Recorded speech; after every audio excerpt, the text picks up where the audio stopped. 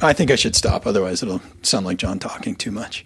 Oh, I mean, we're here to interview you. Oh, yeah, that's right. I guess I'm used to being on the other side of the mic.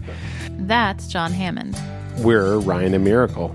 And this is So You Owned a VW Bus. John is a Southern California Vanagon owner, and like us, he has a podcast. I have two themes that I've followed. I have an audio-only podcast called Make Moves with John, and the idea was interviewing intellectual and creative risk takers.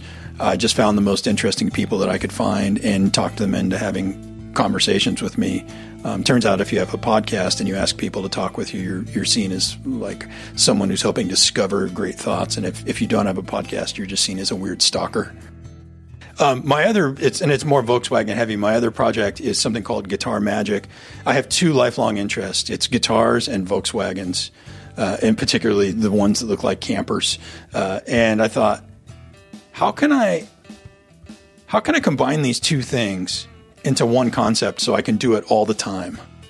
And all the time is maybe a little too optimistic. I can't do it all the time. I have to sort of, fund the rest of my life and have a day job at this moment. But how can I do it? And I realized I think I need to have a Volkswagen-based travel show about the guitar and its people.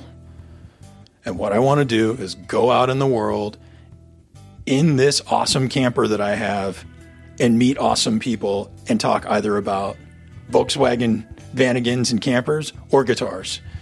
And it turns out that there's a lot of travel shows, there's a lot of van shows, and there's a lot of guitar shows, but no one was doing anything in the intersection. So I've either come up with a really incredible niche, or I've alienated all of the markets all at once. I'm not quite sure. We've watched a little bit of the magic that is Guitar Magic, and it is safe to say that John has found himself a pretty cool niche. When I was just a kid, maybe like 10 years old, we have some family friends that were living in New Mexico, and they had a red and white, I think it was a 73 or a 74, and they drove it from New Mexico to Los Angeles, where I was living at the time. And it was red and white. It was called the Tylenol. It looked like a Tylenol capsule.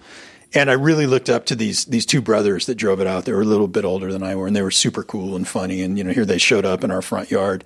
The van blew up as they were getting into L.A., and it lived in my parents' front yard for, I think, maybe 6 or 8 months or something like that, because they couldn't fix it. They were on the road far from home, and they flew back home to New Mexico, and this, camper 73, 74 era thing was sitting in the front yard. And I looked at it every day, and I was just in love with it. And I thought, oh my God, it's got like a little place to sleep, and, it's like a little home on wheels. How amazing is that? So that's when I first saw it, and it dawned on me as some type of a life solution. I mean, at 10 years old or however old I was then, you don't really think of like this is a life solution. But in my mind, I was thinking it is a mobile home that you can park anywhere and you can do these things. Then, fast forward from there, I don't know, maybe 20 years, I had kids, and I was driving a 2-door truck, and I couldn't get a car seat in there. And I thought, you know what I need? I need is a van of some sort. And so I bought, the van that I could afford, which was a really beautiful 1985 Vanagon named Gertrude. And I drove it, and I loved it, and I could get a car seat in it in 2 seats, the front seat or the back seat. And I took out the bench seat, and I loved it, but it wasn't meant to be. It wasn't meant to be. I couldn't manage the finances of family and the frequent breakdowns. Like when your kid needs to get to preschool, you don't need to be in the rain, fixing things on the side of the road. So he had a kid with him. It seems like it could have been a character building experience. And if your kid is helping with the car, they really don't need to be going to school. Every time you get in a VW, it's going to be educational. Okay, so John decided to be a responsible parent who wanted his child to arrive safely on time to school every day. And he got rid of the 85 Vanagon. But you know how those VW people are. It wasn't long before John began searching for the next Vanagon.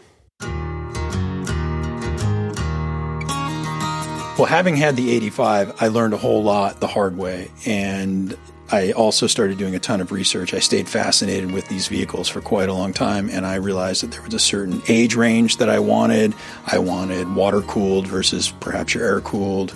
I wanted certain years that were known to be more reliable, which I think is a bit of a fallacy. I think if you understand how they work, all of them are pretty reliable. But there are certain years that were like maybe a little more clunky than others.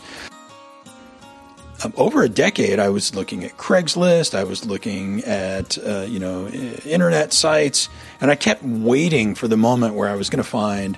I hate the word reliable, but a good, reliable, well-maintained vehicle that had most of the upgrades and all the things that I needed out of it for a reasonable price. And I waited and I waited and I waited and I kept looking and looking and looking. And one time in that sort of 12, 14-year span, I did see a 1987 that someone had inherited and was selling it way below its value. Didn't know what he had. I called him up from Craigslist and said, do you still have that 1987? He said, I sold it in like 5 minutes. That was the one time I saw a vehicle that was, maybe underpriced for what it was. And then I just realized, and by the way, the whole time this is going by, they're getting more and more popular. They're discontinued. They're becoming more and more collectible. The prices are going higher and higher and higher. And I realized there is no way to get into this game without paying a fair price for me, unless I wanted to be on the side of the road all the time. So the 1987 Guapo, his name is Guapo because he's quite handsome. Guapo. That's a perfect name. We had a chance to see Guapo up close, and indeed, it is a handsome van. I should say my wife actually helped me find this particular 1987. I mean, I had seen it 15 times on Craigslist already, but it was my birthday was coming up, and I said, this year I'm going to buy one of these. And she, of course, got on Craigslist and found something I had seen before and said, let's go see this one about 50 miles away. And I said, yeah, let's go do it. I was actually thinking of other vehicles. Sorry for any of you purists out there who only do Volkswagens, but, I was looking at Sprinters and I was looking at different options because I have certain needs that I wanted to accomplish. But one, there's a charm to these and a community to these that I couldn't get over. And the other thing is I live in Santa Barbara, California, and there's a lot of city ordinances about parking oversized vehicles. You can't park a van that's taller than 81 inches in Santa Barbara on a street. And I live in a condo, and I have to park on the street a lot of times. And I just couldn't get what I needed out of most of the other existing vehicles. They were too big. I mean, they're luxurious and beautiful and lovely, but they were too big for what I could actually do. And this particular one, this van, this 1987, it checked all the boxes. And I can't say it was maybe a smart purchase, but it was a well-researched, thoughtful purchase. In addition to meeting the city's height limitations, John had some requirements of his own, especially if he was going to make a podcast about guitars. It has to be a place where I can go practice guitar.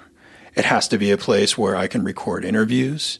It has to be a place where I can stay overnight if I get across to another state and I need to stay in someone's front yard until they're ready for me to interview them. It needs to be a lot of things for me, and it needs to be flexible, and it needs to be able to be parked in front of my house. Okay, California has its limitations, but what are the benefits of owning a VW in Southern California? Yes, having a van again in California is kind of amazing. You're gonna leave this location. You're gonna see the beach in a few minutes. I can go to the beach every single day. I can go to a beach parking lot with regular parking and pop my top and just pay an hourly rate. I don't have to make reservations for a campsite. I don't have to know anyone. I can just drive down the street. And the weather's always beautiful here in Santa Barbara, California. So, I mean, you have an expensive vehicle. They're not inexpensive to maintain, but you get the whole entire city and coast with it.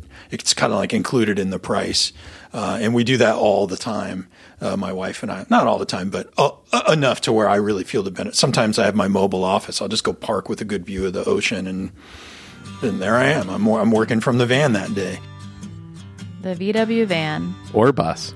Yes, van, bus. It's an enviable office. You can hear more from John on his Make Moves podcast, available everywhere you listen to podcasts, including this one. And you should check out Guitar Magic. Thank you, John, for sitting down with us.